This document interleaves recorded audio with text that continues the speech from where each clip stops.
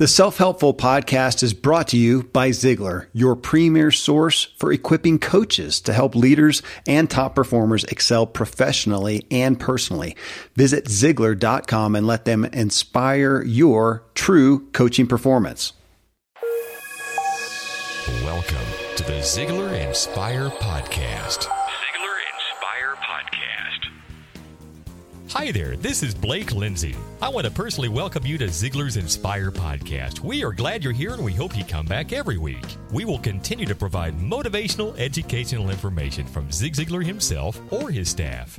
Today we are going to hear from Brian Flanagan. Brian is Zig's premier sales trainer. We will hear ideas of how companies can create a brand or image and how we create a personal image. Let's hear what Brian has to say. I'm a foodie and I enjoy learning about the process that brings great foods and beverages from idea to the table. And then I like tasting them and learning the nuances of what creates the most significant tastes, from coffee to cheese to distilled beverages. I did a tequila tasting in Mexico and recently bourbon. Heaven Hill Bottled in Bond bourbon really impressed me from the story to the taste.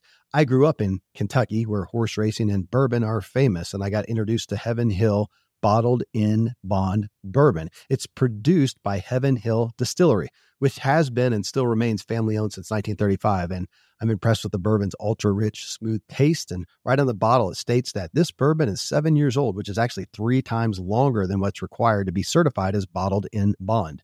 I feel with beverages, the longer the prep, the better the taste. Being a Bottled in Bond product means it must pass a list of 7 requirements that set the standard for this quality bourbon. So look for it at your local store. Heaven Hill reminds you to think wisely and drink wisely.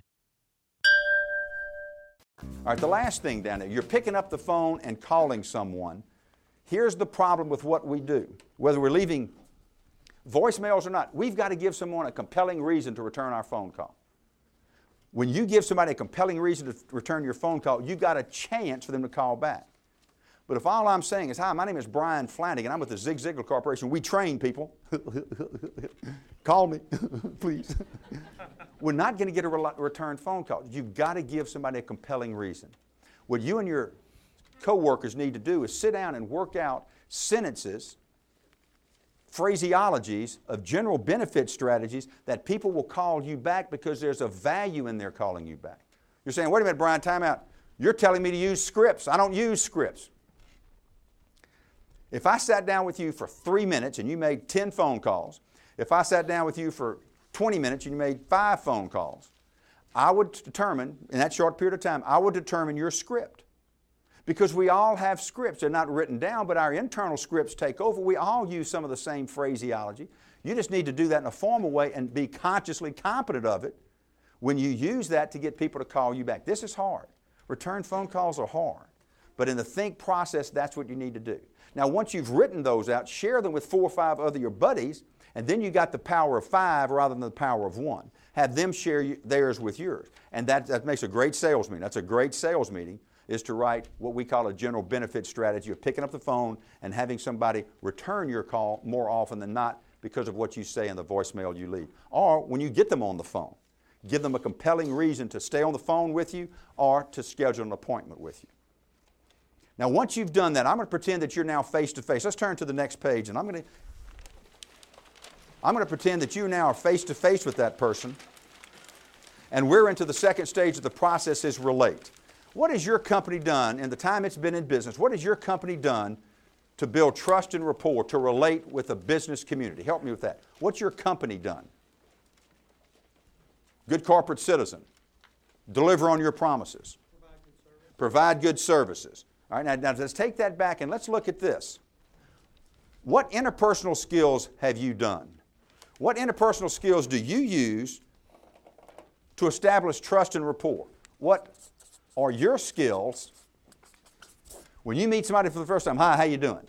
Help me with that. What skills? What are you using to build trust and rapport? Eye contact. Eye contact, thank you. You make eye contact. What else? Use their name, thanks. Maury, what do you do? Find a common interest. What else? Handshake.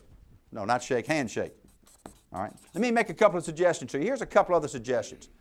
It's your eye contact, yes. It's your body language. It's your handshake. It's your appearance. It's how your car sounds driving up and stopping. It's everything that goes along with it. It's your body language. It's your eye contact. It's your smile. It's your gestures. It's your dress. It's neatness of your length of your hair, the neatness of your... The problem is that sometimes we take those for granted and don't work on those. These are huge. My name means nothing to you, but I'm a junior. My son's a third, and that is huge. Using someone's name is huge. The problem is that we have a tendency to forget people's names. You can work on that. Buy a book. Got the name? No. It's called the Memory Book. There's one chapter on name memory. That's all you need to do. What I want to do is put you in a quick little work group. Listen to what I'm about to do to you. I'm about to put you in groups of 2, and if you're in 3, that's okay. But I'd like you to get groups of 2 to kind of turn to your neighbor in a minute. I would like you to do this. I'm going to give you 2 sets of instructions. The first instruction, have you turn to your neighbor, and I'm going to have you tell your neighbor what you did this past weekend. All right, then after we do that for 30, 40 seconds, we're going to stop, and then I'm going to have the neighbor tell you what they did 2 weekends ago. 2 weekends ago. Okay, ready? Turn to your buddies there. Ready? Everybody get a partner. Pick somebody going first. Here, we can do it right here. Here we go, right there. Ready? Go. I'm sorry, stop. I'm sorry, stop. Stop, I'm sorry. Turn, don't look at your neighbor. Turn toward me. Let me ask you a couple of questions. Number 1 question. What was your neighbor's body language? Don't look. Number 2, what was their eye color? Did they have eyes? Don't look. And number 3, how many of you, as you were listening to your partner talk about last week, and how many of you knowing that you had 30 or 40 seconds to think what you did 2 weeks ago, you're thinking, keep talking. Keep talking. 2 weeks. Where was I 2 weeks ago? How many of you would admit that you left the conversation? Okay, thank you. A couple of you did. Thank you. Let's debrief this very quickly now, guys and gals. Number 1, why is it important for you to notice somebody's body language? Why is it important you know the body language? Most of the information conveyed is non-verbally. The body language is going to tell you whether they're receptive, how interested they are, whether they're bored, where are they, all right? Why is it important for you to notice somebody's eye color? It's not. But if, in fact, as Zig said earlier, the eyes are the windows of the soul, in American business, now we have another recording here on global and cultural business, but in American society, business society, I'm sorry, eye contact is huge. And if you don't have confidence in yourself nor your product, you may have fleeting eye contact. Well, it's not important that you know somebody's eye color, but it is important for you to self-check yourself that making sure that I'm going blue eyes, bloodshot. What happens is that I'm feeding myself back the fact that I'm making good eye contact. How long should eye contact be? Tough. It should be to the comfort level of the other person. If you're facing former coach of the Chicago Bears and New Orleans Saints, Mike Ditka, his eye contact is going to be long. And if you're fleeting, you may not be building trust. This is the relationship stage. This is still stage 2. We're relating to the guy or gal. And what happens if the eye contact of the other person is fleeting, you don't want to be staring back up when they look at you. If the eye contact is fleeting, you want less extended eye contact because they're not comfortable making extended eye contact with you. So rule of thumb is eye contact one-on-one should be to the comfort level of the other person. Now let's talk about this last thing I asked. How many of you left the conversation? Guys, this is so easy. This is tough to do. In its simplest form, selling is a communication process. We tend to complicate the process. And the reason we do is that we don't do this very well. If we can't relate to them, how are we going to move through the sale? If we show up but we don't bring our brain, if we're thinking about what we've got to do at 4:30 in the report I've got to write for tomorrow, I can't be in what we call present time.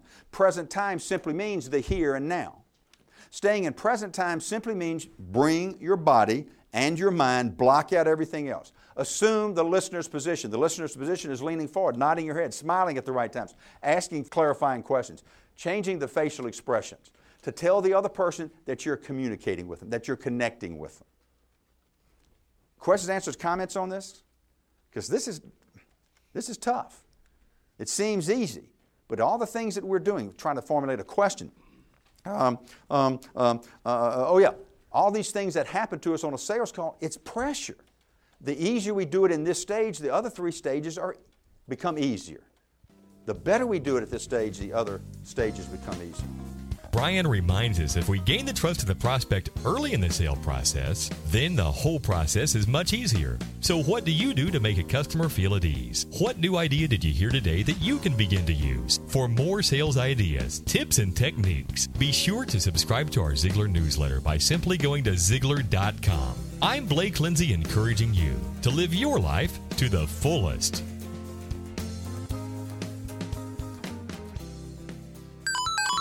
Ziglar.